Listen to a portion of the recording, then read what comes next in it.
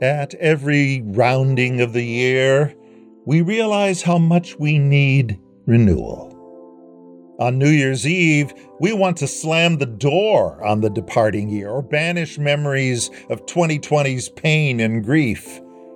But there are, and must be, great ties between the old year and the new. We live in the same bodies. We inhabit the same homes. We remain related to the same family. We work at the same jobs. We worship with the same believers.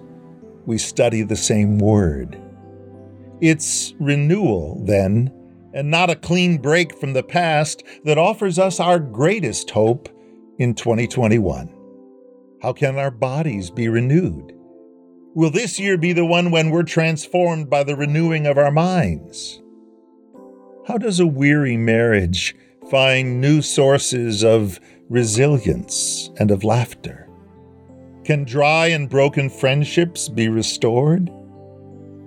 We crave the ageless source of all renewal, the grace and mercy of our Lord revealed in the pages of His Word.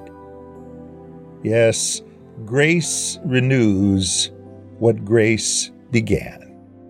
That is why we never give up. Though our bodies are dying, our spirits are being renewed every day, for our present troubles are small and won't last very long, yet they produce for us a glory that vastly outweighs them and will last forever. So here's to growing deeper, stronger, wiser, kinder in 2021. Stay in grace.